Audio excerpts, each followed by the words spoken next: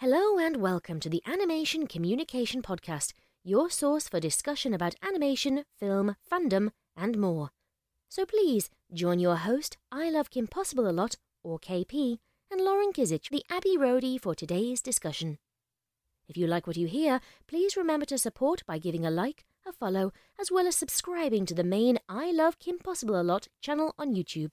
Spread the word and keep being a part of a great community. This episode contains some mild adult language. Hello, everybody, and welcome to Animation Communications Podcast featuring I Love Kim Possible a Lot. And the voice that you are hearing in your ears right now is Lauren, aka the Abbey Roadie. And today we have a very special guest joining us today.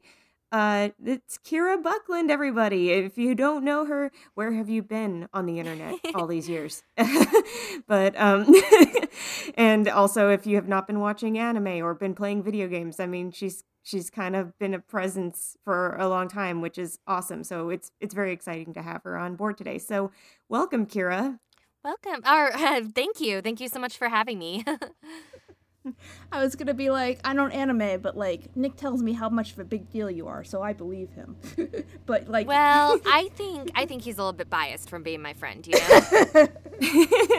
know. For context, Nick is one of our mutual friends that we know each other through. But yeah, I've known Kira for a couple of years on and off, and you were an OG pony person back in the day, right? I feel like longer than that. I feel like I've known you for like 7 years at this point, maybe more. We're old. Oh man, yeah. I don't want to turn 30. I know you're already 30, but like I don't want to get old. Not that 30's old, you know. But honestly, how did you two 30s, meet? I think 30s are better than 20s.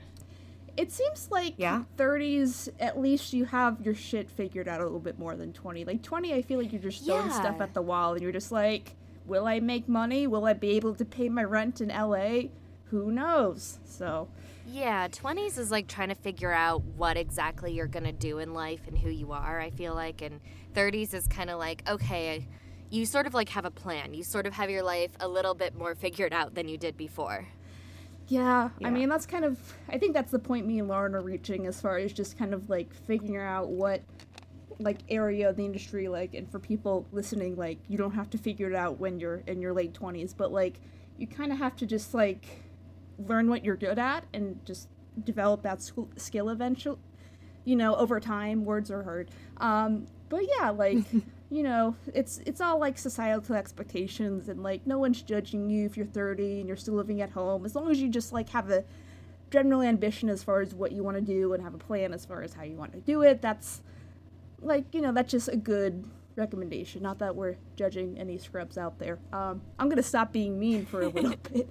So Kira, why don't you tell us, because a little bit about the very beginning, because I remember before I was really involved with the fandom, I remember you were in the Brony documentary, as well as you were Twilight in Pony.Mauve, right?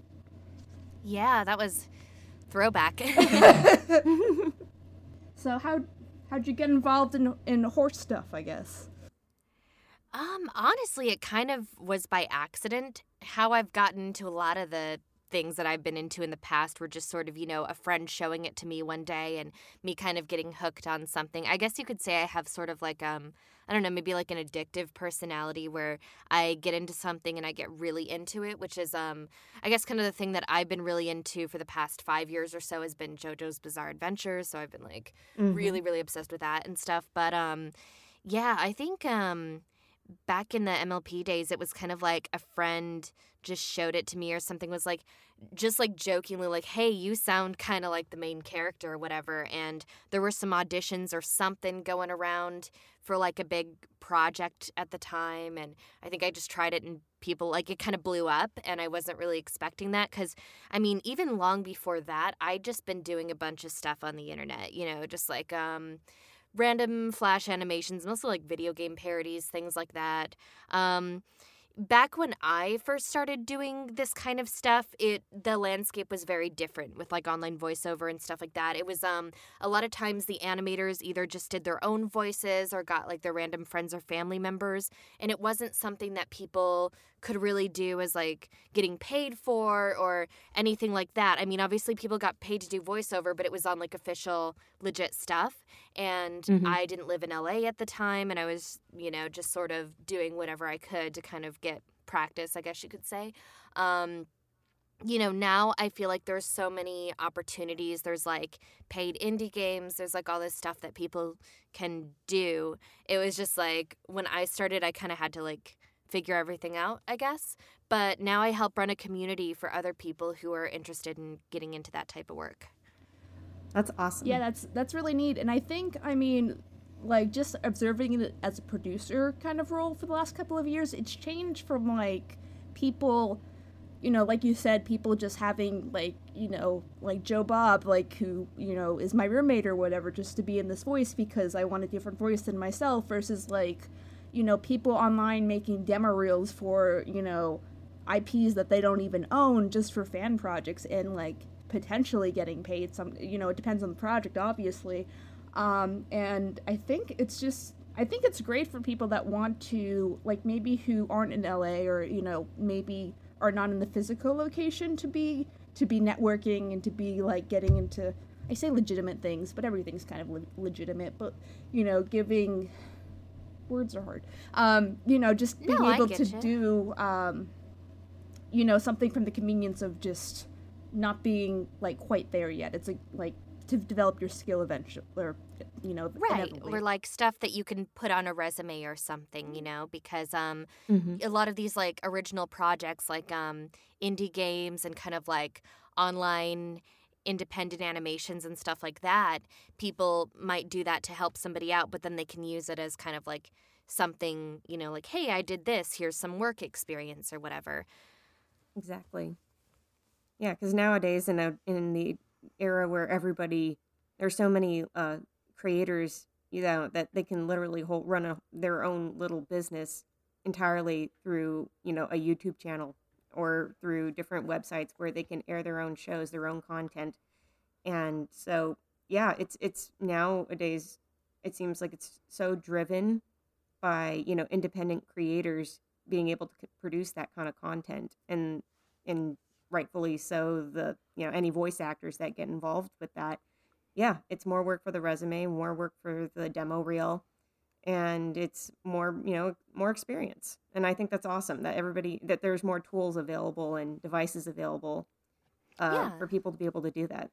And I think some of the challenges that come with that, too, are just like, then people are kind of figuring out, like, proper payments and, just like, it is hard because it's interesting. You mentioned, like, you're basically running your own business, and that's what it is. I mean, I, like, officially registered my business, like, legally, like, started a company and stuff last year for my work, and it was, like, a lot of learning. Even though I've been doing this stuff for so long, it was just a lot of like, wow, I have to learn about like accounting and invoicing and, all this kind of stuff. It's like, we just want to act or we just want to create or, whatever you want to do. But it's like, even if you're an artist who's doing commissions, it doesn't matter. It's like you have to kind of essentially learn how to be a business person. Yep.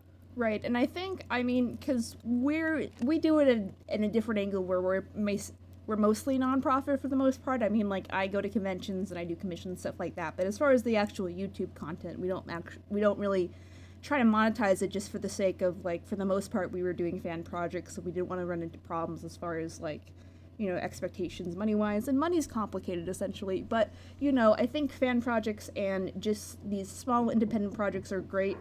Hold on, give me a second. Sorry. God. I think I heard Pupper.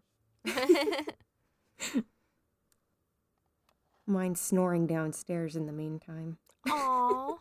My cats do that sometimes. Sorry about that. My dad forgot I was recording, so he was yelling at me. And I'm like, oh no. Oh.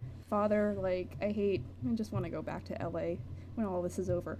But anyway, what I was saying is, I think fan projects, especially, like, there's been a growth in, like, I think the pony fandom is just, like, a good example of this, but it's a very flexible market for the most part. I mean, companies really aren't C&Ding fan projects as much as they might have been maybe, like, 5 or 10 years ago, because they've discovered it's free advertisement. Like, I think of the Potter Puppet Pals, because I know there was just, like, Warner Brothers was like, agree, and then they had eventually changed their minds, and I'm like, so, I don't know, I think it's just, like, an interesting landscape that has developed over the course of the history of the internet, essentially. But yeah, I was just going to add a little something, because I just see a lot of, like, discourse and debate about stuff, especially in the voice acting community, but I think in other sides of the creative community as well, where people kind of have this really negative mindset about fan projects and look down on them. And,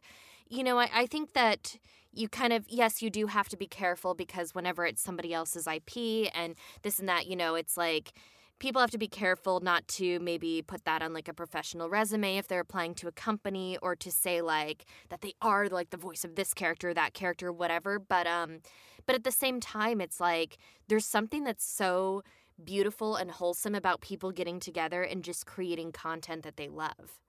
Mm-hmm. You know, back when I was in the Homestuck fandom, we would do, like, a lot of just little, like, you know, the whole comic is a lot of text-based stuff, so we would just do, like, readings of it, because it's like there were no, like, official voices. There wasn't, you know, the audio stuff was just kind of like music generally, so we would just, like, do stuff like that. And yeah, it's not something you can really take to a job and be like, hey, I did this, but it's something that's just fun to do with your friends. Yeah. Especially when you have a whole group of friends that are all passionate about the same thing, so you know you're going to get just that much more quality out of it, like excellent quality out of it, because you know everybody's just about as passionate about it as you are. So yeah, and it's so cool to see how far everybody's come. Like, you know, I look at some of the friends I used to know from, like, way back when we were all on Tumblr or whatever, and I'm seeing them in these really big projects, and it's just, like, so exciting. Back in the day, oh my god, I have Lauren, before Tumblr blew up. Have you read Homestuck, Lauren, just, like, randomly out of curiosity? I'm familiar with it. I haven't read it, but I know about it because again, Tumblr, it flooded my feed.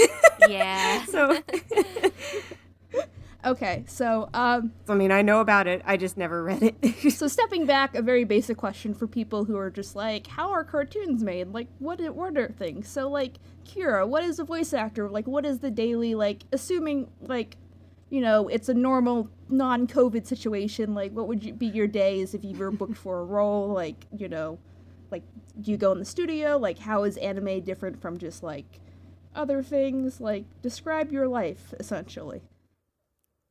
Okay, yeah, that's a super good question. So a lot of auditions now are actually done from home, even before COVID, just because a lot of the studios have really crazy production schedules, and they're trying to actually record their projects. So scheduling everybody and getting them in for like 10 minutes at a time to audition, and, you know, other actors trying to make things work around their schedule and their own bookings. It's just, like, not super feasible anymore. So a lot of times they say, like, have at least something kind of decent to record from home.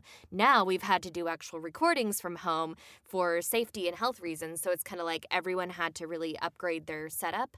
But yeah, generally we, if it's for an anime, they might send a reference video so we can hear the voice in Japanese and kind of get a feel for what that sounds like.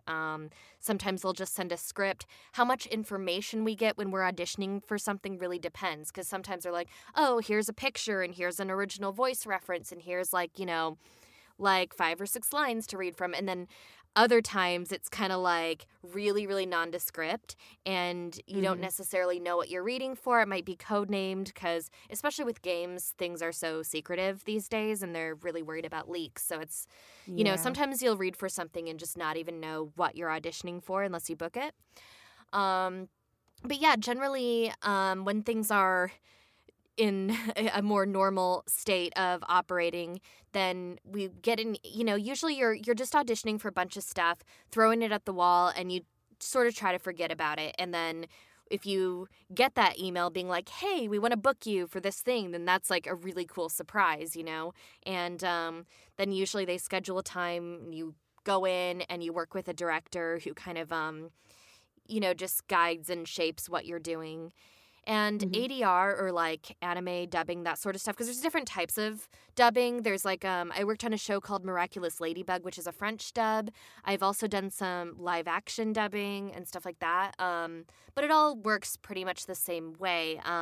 You'll usually preview line by line, so you'll hear what the original actor did in the previous language, and you'll look at the picture to see kind of how the timing's going to work.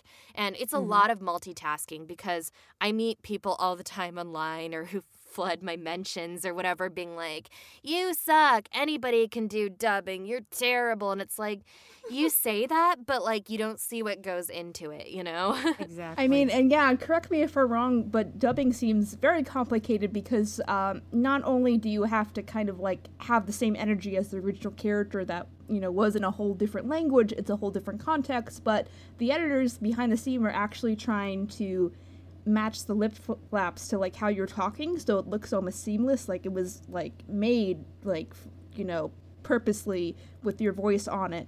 So I think it just sounds very complicated, like God bless the editors. Well, yeah, I mean, there's a lot of different people behind the scenes who kind of go into stuff because, I think it starts because obviously you have like the translators who kind of like translate everything, but then you have like the ADR writers and adapters, and their job is to write the lines so that it fits the animation that's there, because you can have something in Japanese that's like twice as long or only half as long as what the translation would be. So then their job is to kind of write it to fit what the animation is, what the mouth is, without losing the meaning. So, that stuff's all done before we ever come on board as actors. And then, you have the director whose job, because we record one at a time, which people don't always realize. So, then you have like the director who's kind of just guiding everybody to make sure that everything will sound good when it's put together. And then of course you have like the audio engineer and the mixer, and they have a really important job as well, because like you mentioned, sometimes they do have to kind of like edit our voice lines slightly to make sure that it fits. Like normally if something's too long or too short, they'll just have us redo it and be like, okay, we got to speed up a little to match the picture, or we got to slow down a little on this second half of the line, or whatever it is. But sometimes if it's a matter of, oh, you just need like slightly longer pause in between these two sentences, they can just kind of chop it up and move it so that it fits the animation better. Right. And I think, like, correct me if I'm wrong, but like for American shows, what sometimes happens is when it's so most of the time it's shipped overseas. It's shipped overseas, and when the finished animation is shipped back, then sometimes the lip syncing doesn't match the original voice line. So sometimes the actors will come in and redub some lines to sync better with the animation. So there's a lot of different reasons the actors have to basically come in and redub, but anime is a whole different ball game from what I understand comparatively to when you have to redub for American shows generally. Yeah. But And I've worked on a couple, they call it prelay animation, and I've worked on a couple of those, and, it was really fun, and it was a lot of freedom because we're not restricted to timing, so we can just kind of, do the line how we would think, because sometimes the acting isn't going to sound quite as natural, or it's going to lose some of the intent when you're restricted to exactly what's going on screen, especially if, like, there's a pause in the middle of the line that's not natural in English, or, something like that. But obviously it's like they can't change the animation, so we just kind of have to roll with it. But for a prelay animation, we obviously do have a lot more freedom. And another difference is a lot of times when I've done it, they will actually bring actors in together. Because for games and for dubbing and stuff like that, we all just record individually, so we're not really hearing what other people did. But I worked on like a couple of kids shows. I worked on Lego Friends and Yoo-Hoo and Friends, and in both of those situations, they generally brought all the actors of the main cast in together and let us play off each other. So that was fun. It's not really like feasible for other stuff, but for those kinds of records, then group recording is okay. it must be fun kind of bouncing off each other. Does that change, like, I mean, I'm sure it does, but like how does that change like your own personal performance when you have someone like physically there versus just like in the studio by yourself all alone? Well, one of the greatest things that I've ever been taught early on in acting classes was that acting is reacting. So everything that your character says, you're either reacting to something another character says, something that's going on in your environment. You know, you're always like responding to something. So if you have another actor there, you can just respond to them like you would if it were a play or, you know, whatever. But if you're doing it by yourself, you still have to react, but you kind of get the context elsewhere. Like, you know, I'll look at the line that's before mine on the script and see like, okay, I'm responding to this. Like, you have to be really fast with it in your head because it's generally just all cold reading. So it's like you don't get to like practice. You don't get to study the scripts. It's just kind of like you go in and they're like, okay, here's what you're doing today. And the director will explain, here's what's going on in this scene. And we just kind of have to go for it. So, yeah, I think it's a lot of like you have to make up context sometimes, or, you know, maybe the director will tell you, okay, like this is what you're responding to here or whatever. Right. Will like the director sometimes cold read like someone else's lines so you can respond to them too? Like, does that happen? Not normally, but I've seen it happen a few times on like games or something where it's not something timed. Because for games, it really depends. Like, sometimes they will... What I see a lot in games is timing restrictions, but rather than matching mouth flaps specifically like you do in anime, it's kind of... sometimes you might, like, if it's a cutscene or whatever, then you have to dub to picture. But I've seen a lot of game sessions where they're like... For example, I do a lot of mobile games that were originally in Chinese, and then we do the English version. And so they'll say, okay, the line in Chinese is like 2.5 seconds, so you can be slightly under that, but you can't go over, or something like that.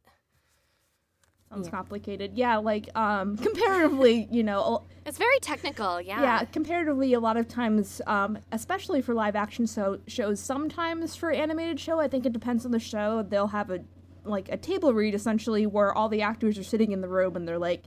you know, have the script in their hands and they're all like doing the episode, like sitting down and like, you know, reading off each other, so this is totally different from that. So I think it's a different, you know, I think it's interesting because like, I mean, you're kind of like comparatively just thrown in there and just like saying things versus the actor who has to like, you know, memorize his lines and, you know, have to physically act too versus, you know, acting with your voice essentially. So. Yeah. And I think both are really challenging in their own ways. I personally don't think I'd be very good at doing on-camera or stage acting. You know, I have a face for radio, whatever. But, you know, I feel a lot more comfortable just kind of acting with my voice. And that's what's always made sense to me or what I enjoy doing. So I know some people are like, oh, it must be harder because you only have your voice to act with. But for me, I feel like, well, I couldn't do what on-camera actors do. So I think it's just kind of, there's a lot of overlap in the skill sets because acting is acting. You're still kind of embodying a character at the end of the day, but it's just different approaches, different styles. Mm-hmm. Yeah, I think it's, you know, like, I could never be an actor. I don't think I'm built that way, but it's just kind of interesting trying to, like, get in the mind as far as just, like, the day-to-day. I don't know, I'm rambling, so I have to ask this, and we'll keep it brief because everyone has to ask this for every actor ever, but like, so how did you break into the industry? Well, one thing that's kind of always interesting about that question is I don't know if anybody really has a definitive moment where they're like, yeah, I made it, because it's constantly a journey, you know? So as I mentioned earlier, and as you know, I used to do a lot of stuff online, just kind of hobby work, fan projects, you know, whatever, you name it. And it was just kind of like learning as I went. So a lot of stuff was kind of self-taught. It was listening to other like accomplished actors who had like done way more than me, who are already working, and just sort of observing what they did. But I did take a couple acting classes early on, which really helped because it kind of reframed, you know, I went in, this is like a misconception that a lot of people have when they first decide they want to be a voice actor, is they think it's all about like doing different voices and making your voice sound different ways and stuff. And that stuff can be helpful, but the biggest, most important thing always is just being able to embody the character and make it believable, to tell that character's truth, essentially. So that's why I think it's always good to take some acting, even if it's not voiceover specific. It can be like a theater class, whatever, even if you're like, you just want to do voice like I did. It was just like a teacher in a general acting class that I took who was really like, okay, that's great that you can do this, but I need to believe you. I need to believe everything that your character is saying. I need you to be in the moment and to like feel this, So, yeah, I guess like that's the biggest thing that I would mention. Moving to LA was obviously a big step that I had to do because most of the work is here for that kind of stuff. I feel like My Little Pony is one of the exceptions because that's done up in Canada. But, just a lot of the stuff is done in LA specifically, like a lot of video games, a lot of shows.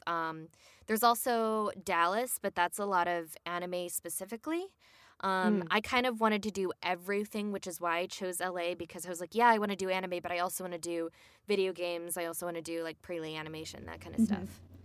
Yeah, and like part of the inspiration of doing like this silly little podcast is kind of giving options for people that, you don't necessarily have to be in LA to be creative and to do animation like things. Like, yes, it's helpful, like, yes, like if you want to be professional, at the end of the day, you probably need to move here for the sake of the connections and to find these opportunities. But if you just want to do fan projects, if you want to just like do an animation with a couple friends, if you just want to do something remotely, then, with the age of the internet, like you have access to pretty much all the tools you need. It's just a matter of just, doing it essentially versus just like waiting for someone to tell you.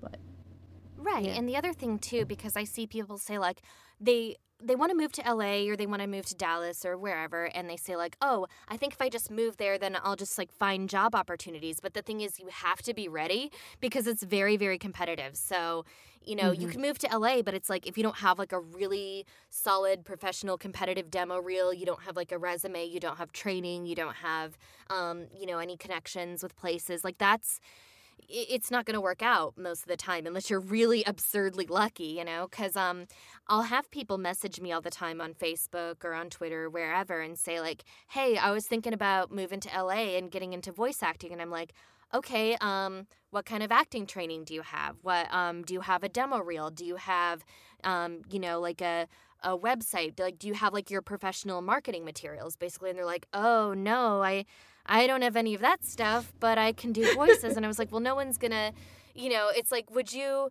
apply for like an art internship if you didn't have like an artist portfolio? Would you would you apply to like a modeling agency if you didn't have like professional photos? It's like, you've got to have like, you kind of have to research all this stuff. But because technology is so, it's enabled us to do a lot more things now, I tell people, get involved with stuff like indie games. A lot of that stuff pays now. It might not pay as much as stuff in the industry, but it's like there are people who make their livings doing stuff from home. There's people who do audiobooks that they record from home a lot of times.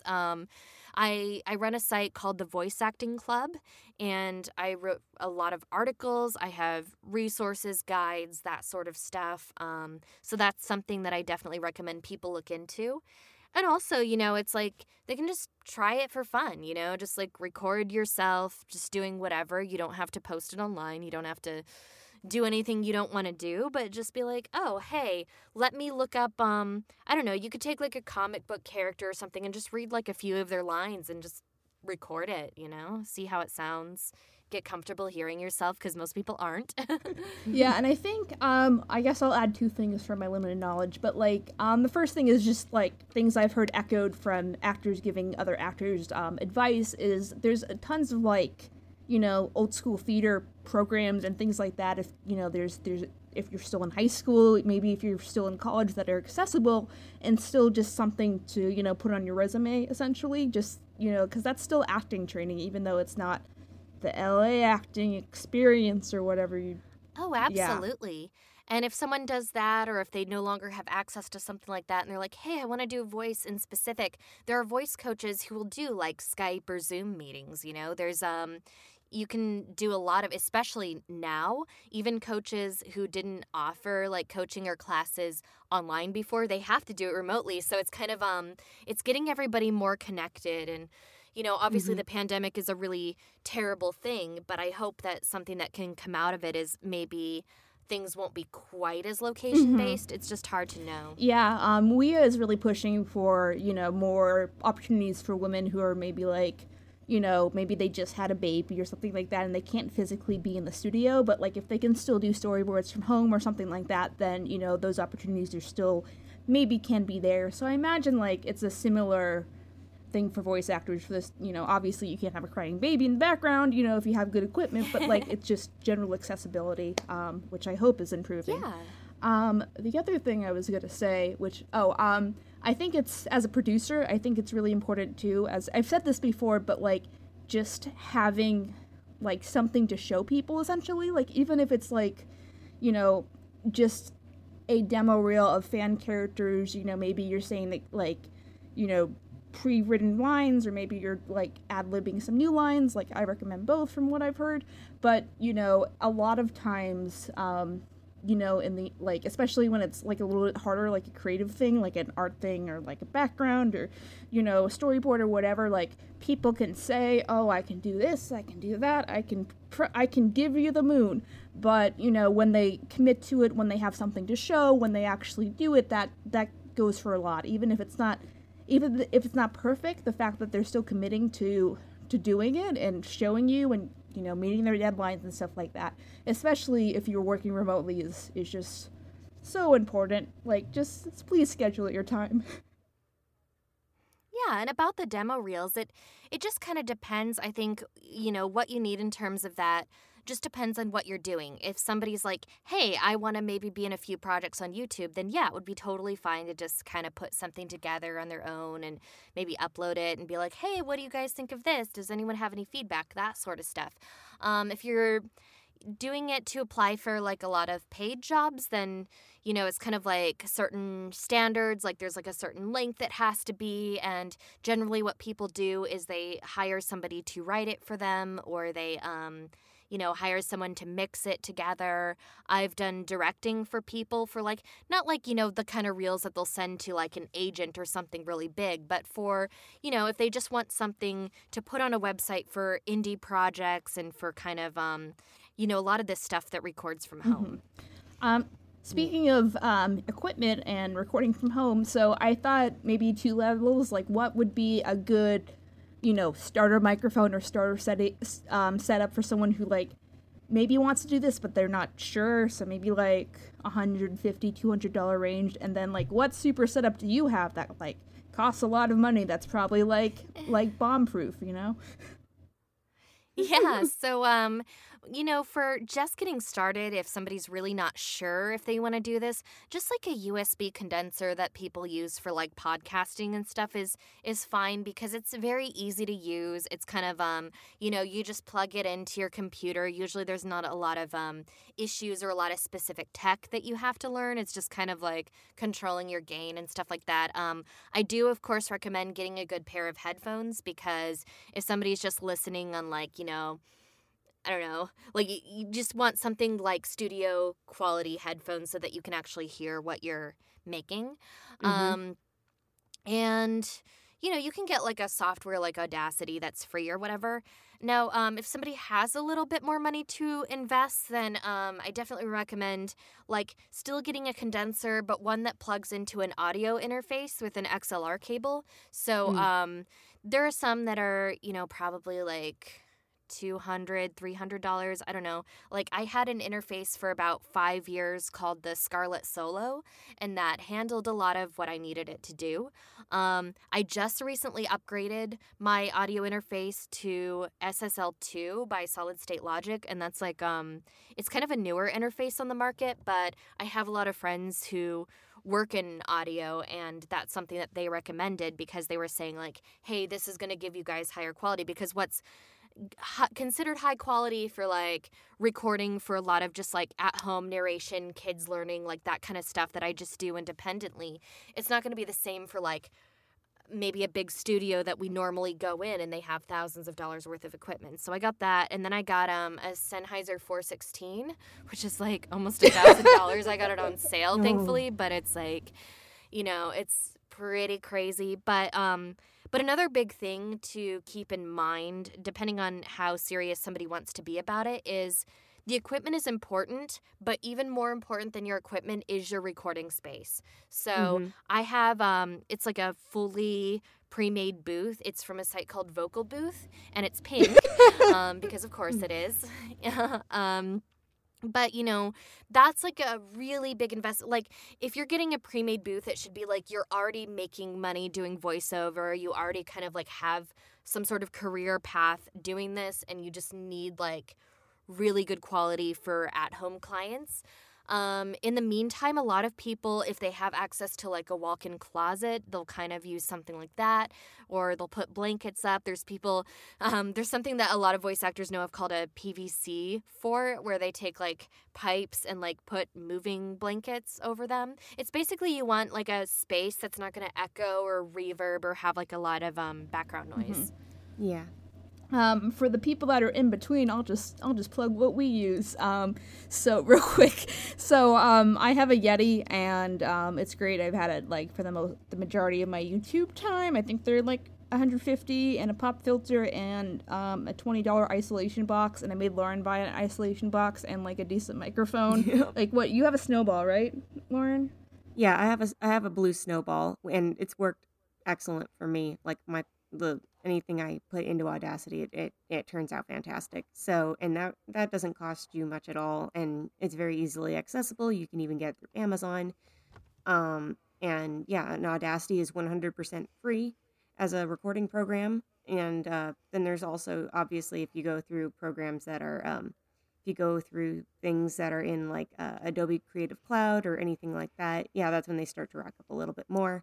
But you get what you pay for, though. So, I mean, you know, that's just how it be. But in terms of a microphone, and actually, let me think, with my headphones, I also got those off Amazon, and I think I was just, like, looking around at, like, basically what would be, what was, one, the highest rated, and two, what actually people were saying about it. I had to really, really look for headphones, and I think mine are, let me see what they are, actually.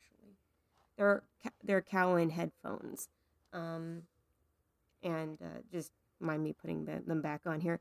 And those are Bluetooth headphones. Definitely get those if you can, because then if you record and you have a cord whacking around while you're while you're trying to record stuff, it doesn't exactly work. You can hit people with it.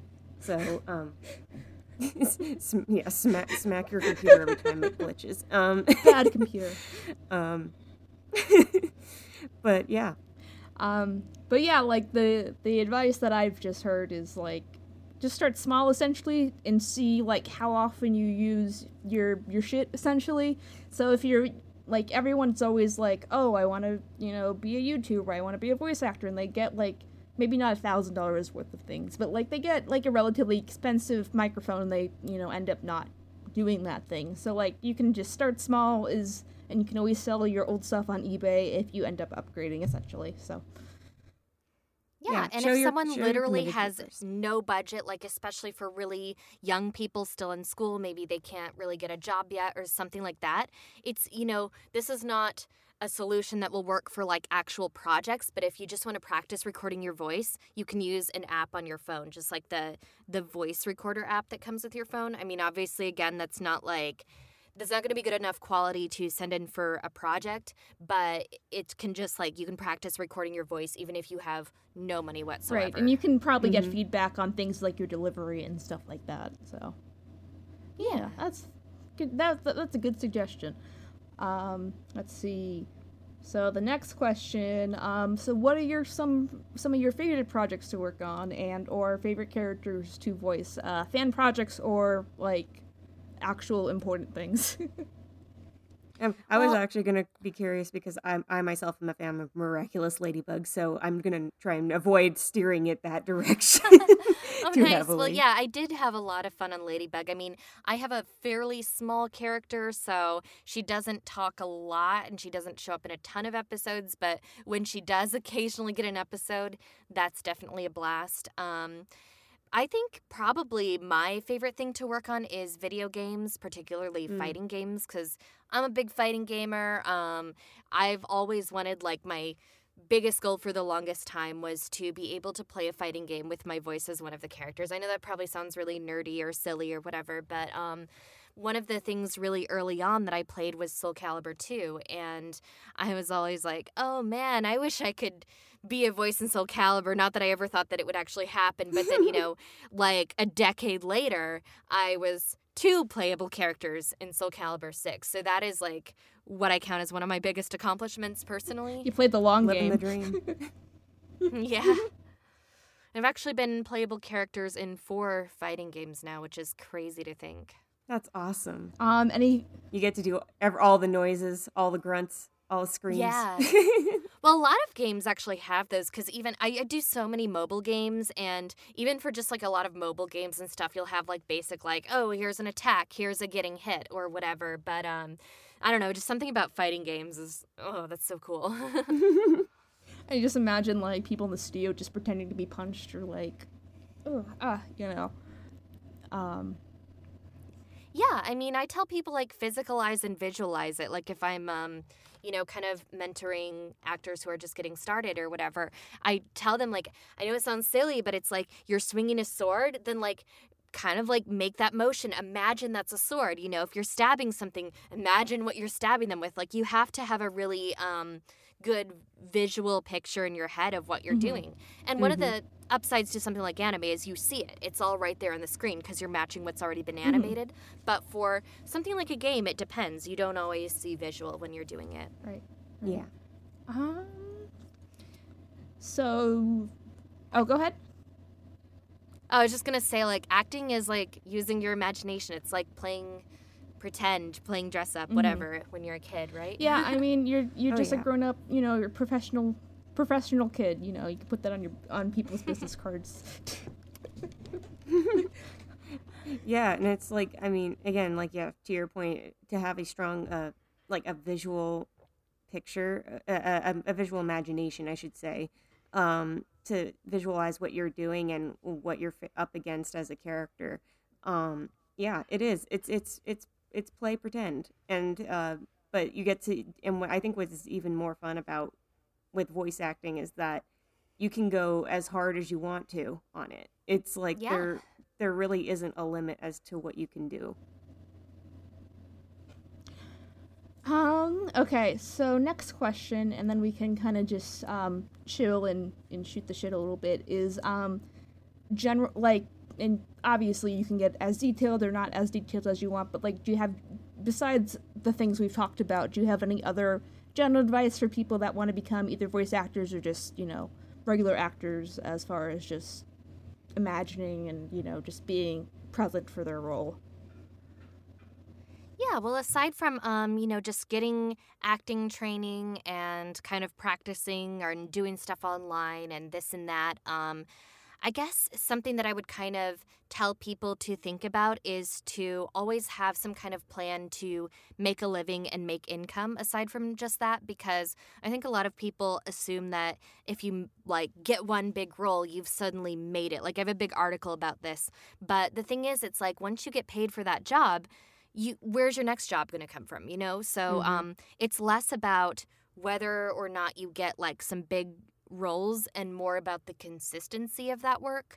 So, somebody who's not working on really prestigious projects but working on a lot of projects might actually be doing better financially than someone who did one really big lead role but not much else, So I always tell people to just kind of, I mean, I know people don't like hearing like have a backup plan because they think it means like a failure or something, but it doesn't mean failure. Like I had day jobs for my first 7 years in LA, and a lot of people don't realize that. And I was still working. I was still doing voice work, but it just wasn't consistent enough for that to be my only income. And even now that I'm a full-time voice actor, I still try to diversify my income however I can, I like direct people on demo reels for indie stuff. I used to do a few like classes, but I just feel like, there's some people who have a little bit more seniority in the industry who offer classes that I'd rather point them to instead. But just kind of, I guess, doing everything that you can to sort of constantly promote your career, but not in an obnoxious way, I guess. I'm trying to get into more casting, like stuff like that. you know, it's like, I guess you really can't get complacent. I think people just assume that if you get to a certain point, everyone will just come to you for roles. And yeah, it is a nice surprise if someone emails you out of the blue and they're like, hey, I have you in mind for this character in a game I'm making or whatever. But it's so much like just auditioning and auditioning. And a lot of times you won't book what you auditioned for. So you just have to keep trying, you know. I tell people, because everyone wants to say, like, oh, acting is so much rejection, but it's not really rejection. Like, if you and 100 other people who sound like you are trying for the same part, one person gets it, does that mean, like, oh, 99 of you are rejected and you're terrible? No. It just means, like, they chose somebody else. Like, that's not a failure on your part. Yeah, and I know it's, like, it's also never, like, for the most part, personal from my understanding. Like, unless the director knows you and just, like, oh, well, I'm gonna open these auditions, but you know, I'm leaning towards you because, like, you're my friend's daughter. I don't think, you know, people are just like, I'm gonna spite you because I hate your guts. Like, I think it's a lot of times it's based on the creator's own personal vision as far as what they want for the character or the role or, you know, just, like, what's going on in the environment. And I think people don't really understand that, as well as, you know, when you just move to LA, like we've talked about, like, that doesn't automatically mean that, you know, suddenly you're just gonna become a voice actor. Like, from my understanding, unless, you know, you create a show or something like that, the people that usually just have one role that they work for is something that's, like, continuously being made over, like, long periods of time, like Family Guy or, you know, SpongeBob or something like that, where, you know, it's been on for, like, and then you have a really great job, but, you know, that's not the majority of us. Yeah, you know. Oh, to be Tom Kenny. Tom Kenny can just, like, walk into the room and he's just like, it's fine, guys, I'm Tom Kenny, it's cool. So, like, I think him and Tara are probably, like, pretty all over the place, it seems like. But Tom Kenny is the voice of SpongeBob, if you don't know who that is. So, now you know. He seems like a super cool guy from seeing him one time from a distance at a convention. So admiring from afar. But yeah, I think he also just lucked out, I think, too, because he got Rocco and then SpongeBob, and then, you know, you can just, like, live off SpongeBob essentially. But I'm trying to think. Yeah, and there is a luck factor, too. Like, it's, you know, it takes both. It takes being really good at what you do, but it also kind of takes, you know, maybe it is being in the right place at the right time. Maybe a friend will happen to introduce you to someone who's, you know, like a casting director, and you read for them and you don't book something, but then later on they have something that leads to something bigger. Like, you just never know. Yeah. And also just, like, you know, it does depend on also the game or show or anything. The concept of it has to be strong enough, and that everybody works together to make it the strongest it can be. And when it's executed and brought out into the public, that, you know, the response keeps it going, you know? It's like keeping up that momentum, because it's all one big machine moving together. And most of the time, you have no idea, you know? Like, some stuff that I've worked on that I thought, oh, this is going to be really big. It wasn't really. And then, you know, I had no idea when I worked on Nier Automata that would be, like, the defining game of my career. I was obviously like, oh, this is really cool. Like, I hope people like it. But, you know, if you get too hung up on, oh, I hope this is popular, it's like you're always going to set yourself up for disappointment. So I'm just kind of like, well, I had fun. I liked what I did. I hope other people like it. And then it just, like, blows up, you know? And, I mean, I'm sure, like, even the actors who worked on My Little Pony were probably like, oh, cool, we're working on this kids show for this, like, you know, this established brand, and then it, like, turned into something way beyond what they predicted. Right. Oh, yeah. Yeah, I mean, just, like, having conventions for a singular show where voice actors are flying in mostly for their voice on a singular show is, like, it's still, like, unheard of. Like, I don't know if, like, something like that can be replicated. I know they tried a little bit with Steven Universe, like, they had, like, that one Steven Universe con, but I think, you know, it's good to know that it is possible, and it just takes, like, another spark, like, another weird internet craze thing for it to come again. But, like, you know, it was just... And Star Trek was the original, like, let's revolve a whole... Oh, yeah, and that's still a thing. You know, there's the big Las Vegas Star Trek con where they, like, invite everyone who's ever done anything ever. But, you know... So I have a follow-up question. So what are some tips or like what are some good ways as far as networking and getting yourself out there? Because there's 1,000,005 ways to network, and it can be very draining because you don't really know who you're gonna meet at these like LA networking events. But like, what is some general advice that you would give if you're just trying to network, or you're just like going to your first like voice actor networking event? Like, is there someone specific you look for as far as like something they do, like a casting director, or like do you have any other tips or general advice for that? Well, honestly, I will just say that is something that I consider a weakness of mine. I'm very introverted, and I'm not good at that kind of stuff at all. I feel like I'm a very awkward person, and it's just something that I tend to avoid. I do a lot of times if I'm like trying to pitch myself for a new job, maybe I will send an email or something. Like I'll look up, like say, oh, I really want to work with this smaller company that does games. Maybe I'll look for like a contact email on their site, and I'll introduce myself and say, here's a little bit about like what I've done. Here's why I'd love to work with you guys if you're looking, that sort of thing. And a lot of times you just won't get a response, and it's like, okay. But, in person, I think it's harder. I guess, I don't know, something that I don't have a lot of advice on what to do, but I do have advice on what not to do because I've just seen it go wrong so many times. Yeah, that'd be interesting. Please tell away.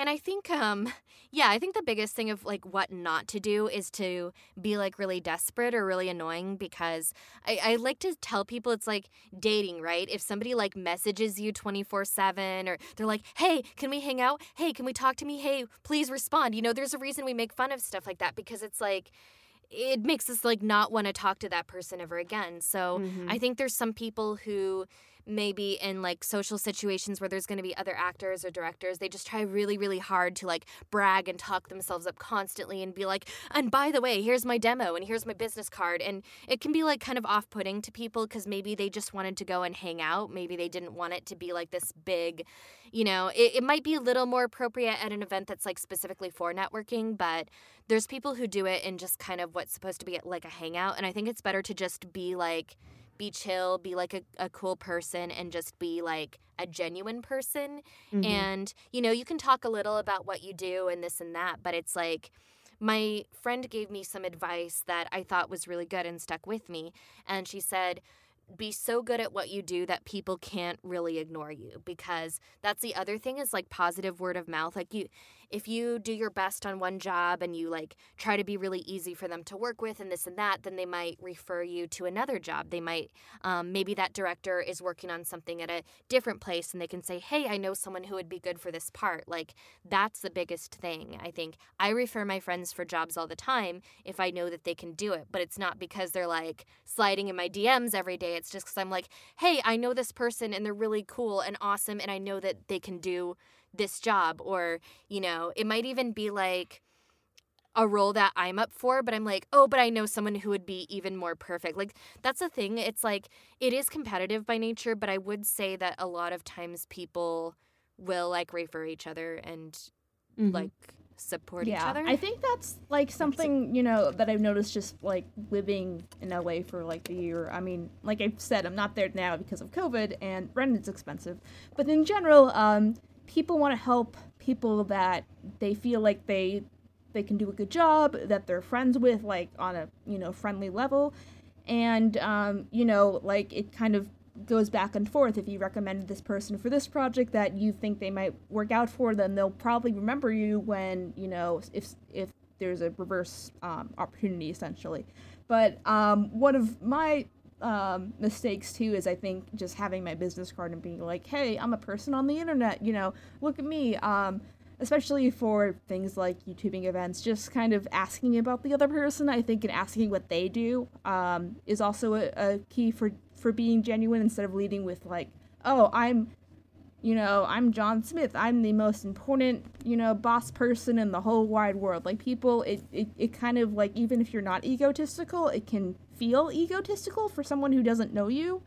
And, I've had to kind of dial it back because I don't know what I'm doing. We all don't know what we're doing a lot of the time. But, and just also. I think the rule of thumb is to be consistent with your work and be nice. Right. Just to, like, I think that's a recurring theme across all fields, is that just don't be mean and be consistent with your work. Because if you're an asshole, then that will also travel around too. And even if you're great at what you do, people don't want to work with an asshole. They want to work with someone flexible that's going to deal with their creative bullshit.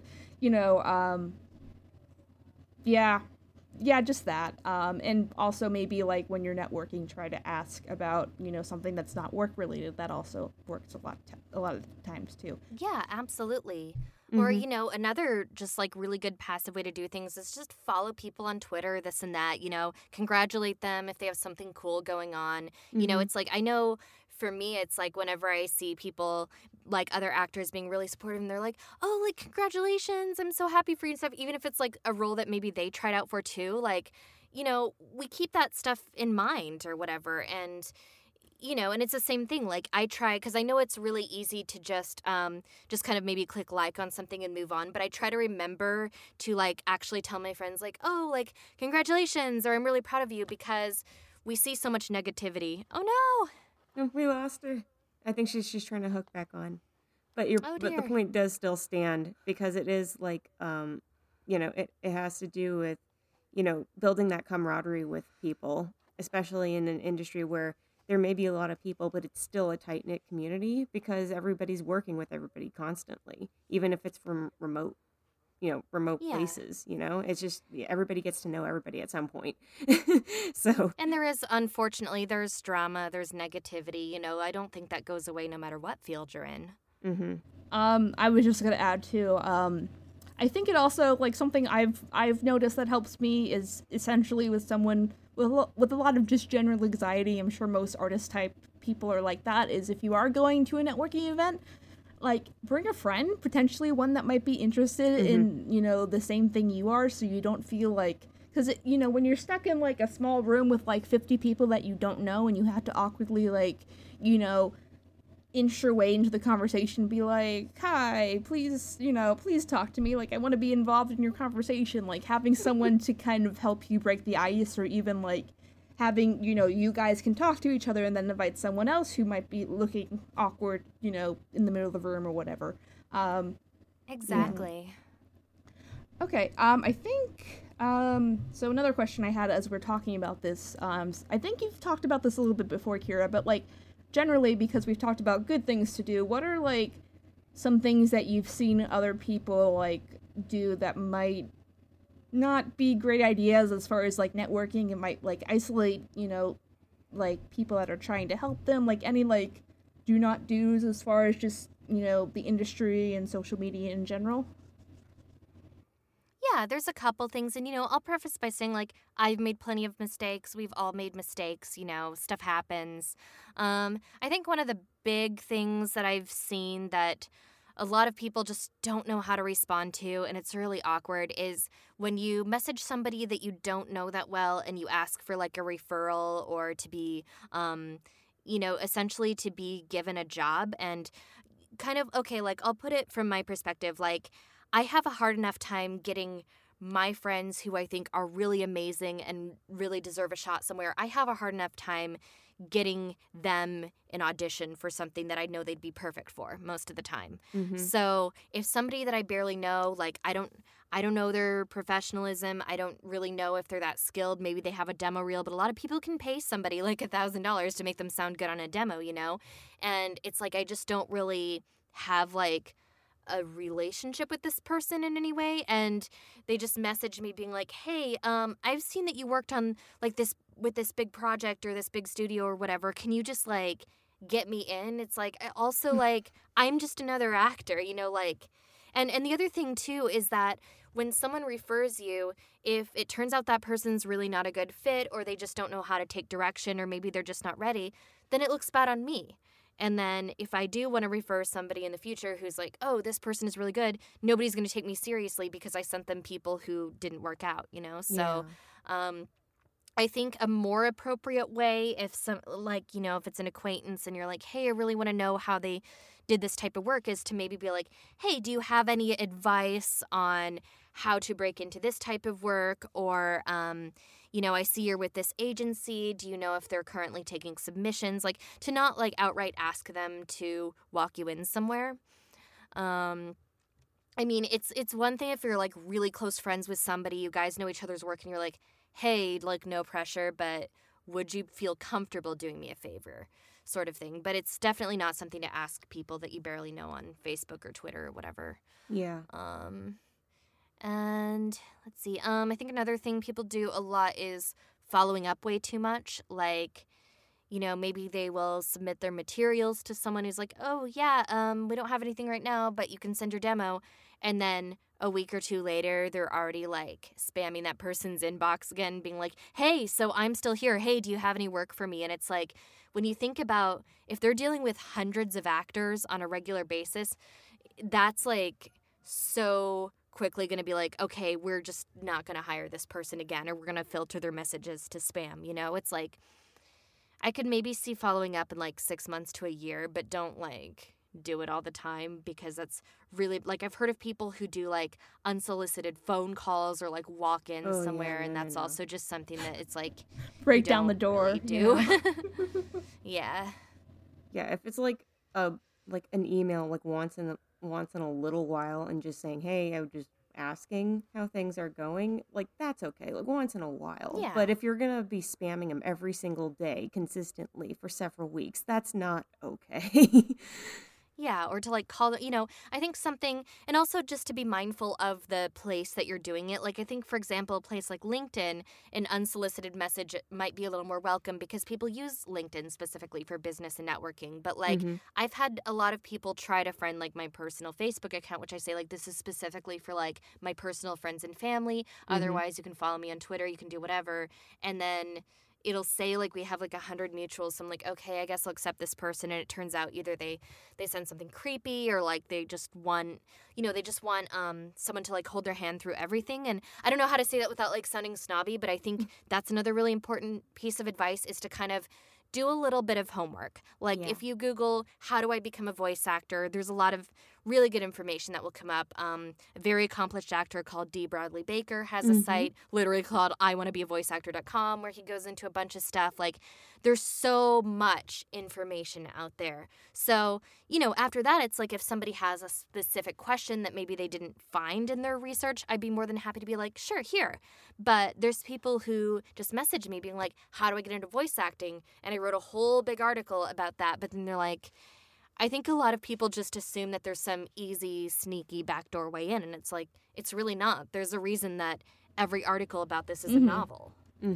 How I've heard it be described just about breaking into the industry is like, someone finds a door essentially, and then they block it up so you can't use that way anymore. So, I think is one expression. Like, I think the only thing that you get to do if you just make it essentially is that, like, a little bit of nepotism going on, where like your dad's like the director of the show, or the showrunner or something like that, and he's just like, well, I'll give you, if you want to be an actor, I'll let you be an actor on my show. But I don't think that happens that often.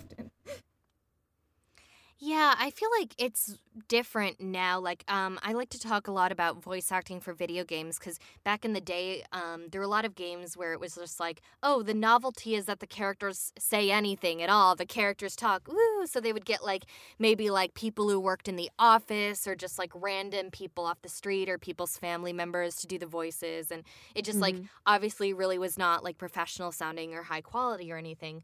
But, now it's, like, there's a lot of attention paid to having proper voiceover most of the time. Like, they might do an audition process of hundreds and hundreds of actors. And I remember at one point, I remember I was a little kid. I did have some opportunities to like do voice acting auditions. And I do remember going in for what was eventually going to be Dumbo 2. And that never ended up coming to be. I think they probably made it through like pre-production maybe, and then it got asked. Yeah, and then Lasseter is just like, nope, and that was probably a good call. Yep. No more straight to DVD sequels after that. So it was, but yeah, I remember going into that, and it was just like, even just for that opportunity, it was cool. And yeah, it's really just going for any and all of those opportunities when you have that chance.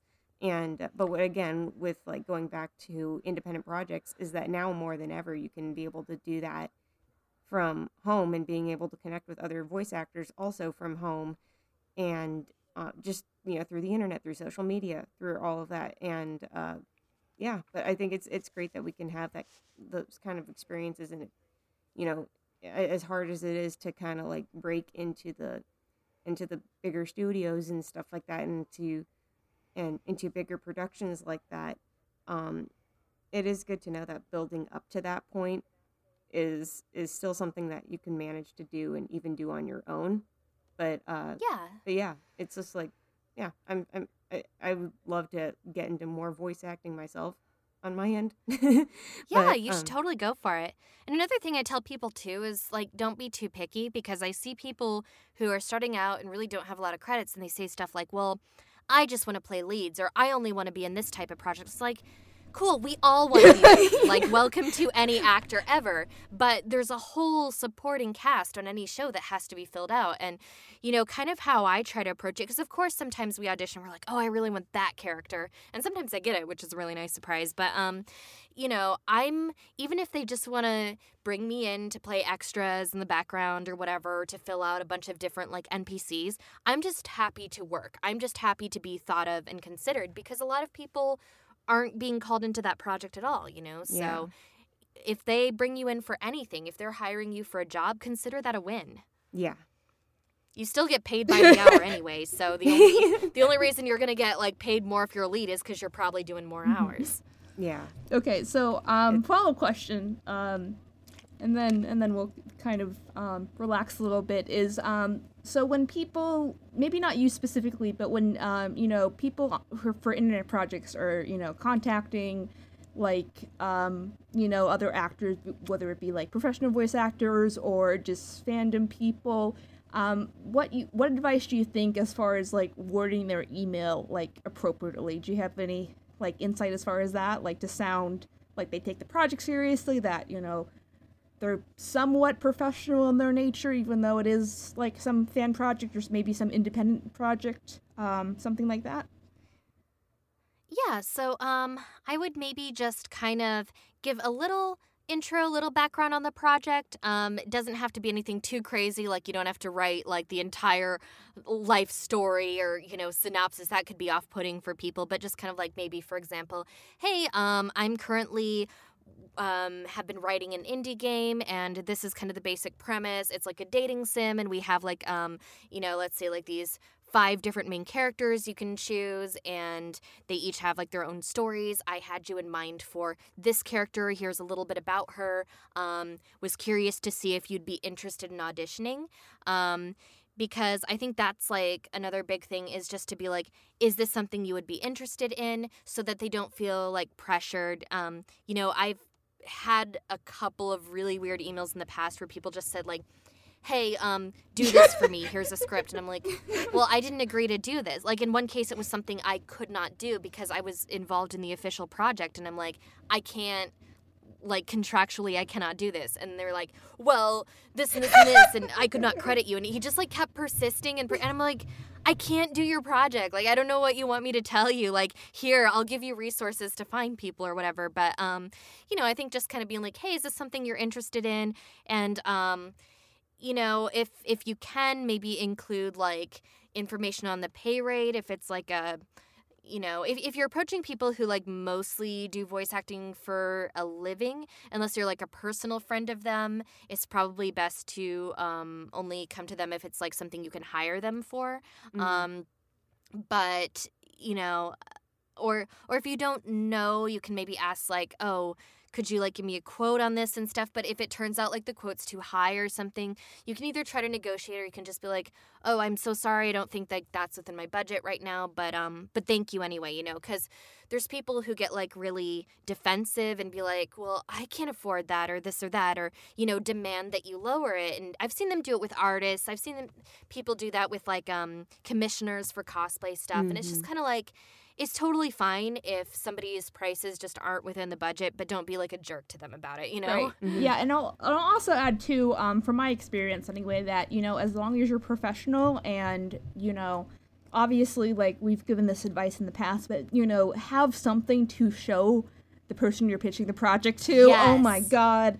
So, like, there's... Yes, so many people want to cast way too far, and, like, they're like, they don't even have scripts, they don't even have visuals, they don't have anything, and it's like, well, this is, like, especially for games, voiceover is one of the last things to be added. Mm-hmm. And it's like, if you don't have any visuals, especially, just like, because, I mean, sometimes the visuals do dictate how voice acting will be, because you have to, well, I mean, not sometimes, a lot of the time, because you have to think, if this is going to be, like, for example, you have somebody in, like, I have this huge monster, I need to have this big, gruff, growly voice. Like, if you don't have the proper visual to go with that, how do you know if you're going to get the right voice coming out of that? So it's like... Oh, yeah, I rely so much on the visual when I'm coming up with a voice. Yeah, so it's like, you gotta have it very cemented, concrete idea, even if some things will change over time. It's just like, just something to pitch, something for people to go off of, because if you have no foundation for what you want to go, I don't know, I just have a log line, like, build off that log line and come back with more material before you start jumping the gun on people. Yeah. And also just, you know, make sure to proofread your email and stuff. Mm-hmm. Yeah, it also helps to, like... Grammar is magic. Yeah, if you're doing fan projects specifically, it helps if, you know, or something of that like, it helps if you have, like, you know, a preview of some, maybe not that specific project if you know, want to wait, like, if you want to wait till it's further down the line or whatever the case. It helps if you have just something to show the potential actor or actress to prove that you can actually get stuff done. Like, so this has happened a lot to me, and I'm sure it's happened a lot to you, Kira, because you've been doing this a lot longer than me, is people will, you know, for fan projects specifically, people will ask you to do stuff, and then, you know, like, my mistake was like, okay, I'll do your lines, and then I never hear about it again. And so, you know, like, now, you know, I charge if people want me to do voice lines or whatever, for their own things, like, not that I'm particularly, like, about that, but, you know, if this never sees the light of day, you know, no harm, no foul, essentially. So. Yeah, and that's the biggest thing for nonprofit projects, because I think way back when, like, me and so many people that I knew were just doing, like, volunteer work on the internet for practice or whatever, that was one of the most frustrating things, when you record, like, 80 lines for somebody and then they just never make the project. Because now, if that happens, you know, it's disappointing, but it's not a big deal in the end, because I still got paid for my time. I still got paid for what I recorded. So it's kind of like, yeah, it sucks that the project was scrapped, but at least I got paid for my work, you know? But especially if you're asking people to volunteer for something, you know, be at least pretty sure that you want to do it. Obviously, things happen. Sometimes it's beyond your control if a project gets canceled, but, you know, just try to make sure that it's work you can actually use. Mm-hmm. What else? I feel like there's something I'm missing. Oh, and I guess, like, another thing too is maybe try to give a heads up on content warnings on the project, because I know, like, every actor has their own different comfort level. Like, I'm, you know, I've traditionally been pretty comfortable with a lot of things. I'm like, it's just my voice, whatever. But, for example, there's some people where maybe if there's, like, suggestive content in it, they might not feel comfortable recording it. Or, you know, you just don't want a situation where down the line you have to recast somebody because they're like, well, I don't want to voice that scene, or, oh, I didn't realize that this project had this type of content or whatever. Yeah, that's a big mistake I've made in the past, is not being explicit as far as, you know, not that I've done anything NS safe or not safe for work or anything like that. But and I think it also gets the actor like more excited if they have like context too, as far as what is happening, like as well as their comfort level. Yeah. And sometimes they'll still be totally fine with doing it, but maybe they want to be credited under a different name or not credited at all, or, you know, whatever. So There's so many of those, like those movies that, you know, the ones that end up on, you know, Phalus's channel or anything like that on YouTube, the ones that have like all these like smaller productions where all of these voice actors, they say go uncredited, when really I think it's like some of them were like, okay, I did that, but you know what, I don't want my name on that. I did what you asked me to, but please don't put my name on it. Oh god, yeah, I just like flashbacks about this is kind of a little bit irrelevant, but I think Kira, were you the Twilight cast for like Journey of the Spark or whatever? Oh, you know, it's hard to remember because that was so long ago that I know I did a lot of those projects, but it's just hard to remember specifically which ones that I did or didn't do. Okay, because that was just the example that came to mind where essentially someone is being too ambitious with an idea, and then the pitch was a full-length My Little Pony fan movie, like a 2-hour feature movie, like I think like the 3rd or 4th season. Yeah, it sounds vaguely familiar. So but I can look it up I can look it up later, but like and I was always like hesitant because, you know, I know how hard it is to like get, you know, a 20-minute animation done from start to animatic to finish. So the fact that, you know, they were just like, we're gonna do it, and then they ended up doing it. It's just like, I just feel bad for all the voice actors who had to record like, you know, good, you know, 45-hour chunks of audio that, you know, never see the light of day. So yeah, just know what you're doing, essentially. Well, it's also possible that the people didn't actually record that much, because I know there's some things where it's just people do a little bit of dialogue at a time, like, you know, oh, here's the first script, or here's the first that's fair. episode, or whatever. Yeah. Okay, so last question before I round it out. So what is your favorite Bowie song? Oh, yes, I approve of this question.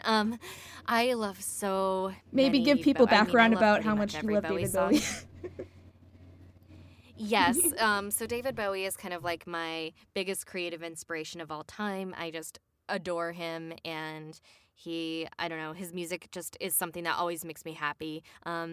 To be like super real talk, I struggle with depression, so, you know, I think it's important to kind of have like those songs that you can listen to, or something that like kind of puts you in a better headspace when you really need it. And a lot of people think, oh, like they maybe know 5 songs by Bowie because it's the same ones that play on the radio all the time, and those are good songs, but the man had 5 decades of music.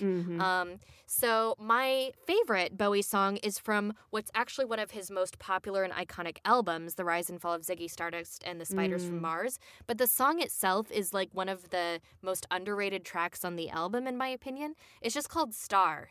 And I love this song. I don't know why. I can't really explain it. It's just something about it that, I don't know, it's the way it makes me feel, I guess. Yeah. And plus, I feel like you just can't go wrong with somebody like David Bowie, and he was so just, when you have, you know, these stars in our celebrity realm, and it's like he was kind of like one of those. It was like with Prince, you know, where you have these creative geniuses that they just kind of were. Their talent just far exceeded what anybody could have ever expected of anybody, and it just, you know, it transcends, you know? Right. And, you know, it's like also David Bowie was not afraid to be himself and to, you know, be kind of out of the ordinary. And I've always felt like I'm, you know, kind of been shamed, especially growing up, for being kind of weird or, you know, whatever. And he helped me kind of realize that it's not necessarily a bad thing to be different from an everyday person, or, you know, to do your own thing. And then just from a totally shallow standpoint, it's super hot. I mean, no lie there. Lauren really likes the Beatles, so like, you know, it's kind of similar. You're preaching to the choir of the rock stars here. I think that's, besides, like, the hot thing is great, but I think the other thing about, being okay with being kind of odd, because I think that's just the artist's, like, MO in general is a good note to end on. So, thank you so much, Kira, for your time. You've been great. You're a good friend. I like you. Hopefully when I'm back in LA, we can all hang out and, like, get some caffeine, because I know that's, like, a thing that you like to do. Yes. The best. Do you like caffeine? Well, thank you like so caffeine. much for having me. Yeah. Have a coffee. We'll toast like whatever, like what boba or whatever people get in LA. I didn't know what boba was until I moved to LA. I'm still an espresso girl at heart. I mean, if you all remember when I had an OC pony, the cutie mark was literally an espresso cup. Like, that has not changed. I think you and Lauren are birds of a feather then. And in case you all, in case anyone cares, Kira, if I ever need a Twilight, which probably won't happen as much anyway, because, like, we don't really do pony content anymore, I always ask Kira. I'm always flabbergasted with how easy she is to get a hold of, especially for fan project stuff. So, like, thank you for being a good guest, but also a good working partner person and, like, overall a good person. Yeah, you're a friend, so, I'm always down to do stuff for you if it's something I'm able to do at the time. I'm, glad to include you in my fun things I do on the internet. But thank you for listening to this episode of Animation Communication. Kira, where can people find you if they want to stalk you, like, appropriately? Mostly on Twitter. My Twitter is just my name. I do have an Instagram at Killer Coffee Queen, and then I have, like, a Facebook business page. If anyone wants to look me up, it's under, like, Kira Voices. Okay. I think. So you can go follow Kira. We follow each other on Twitter. It's neato. I think that's it. We have new episodes every Wednesday, 6 a.m. on, like, Spotify and stuff, and then, like, later on for YouTube. Any other plugs, Lauren? Because I can't think of any right now because I'm tired. Any links we'll provide to Kira's work and her because you have a website where you've been writing blogs and articles and stuff like that, correct? About voice acting. Yeah, and that one is just voiceactingclub.com. We also have a Discord server. I'm one of the admins, but we've got a whole team there. And it's like kind of where people can not only maybe post projects for creative collaboration or audition for projects like that, but also kind of ask about equipment, ask for feedback on stuff, or just chat. Yeah. So if you're into voice acting, I think Kira's the person to talk to as long as it's appropriate. But do your homework first. I appreciate it.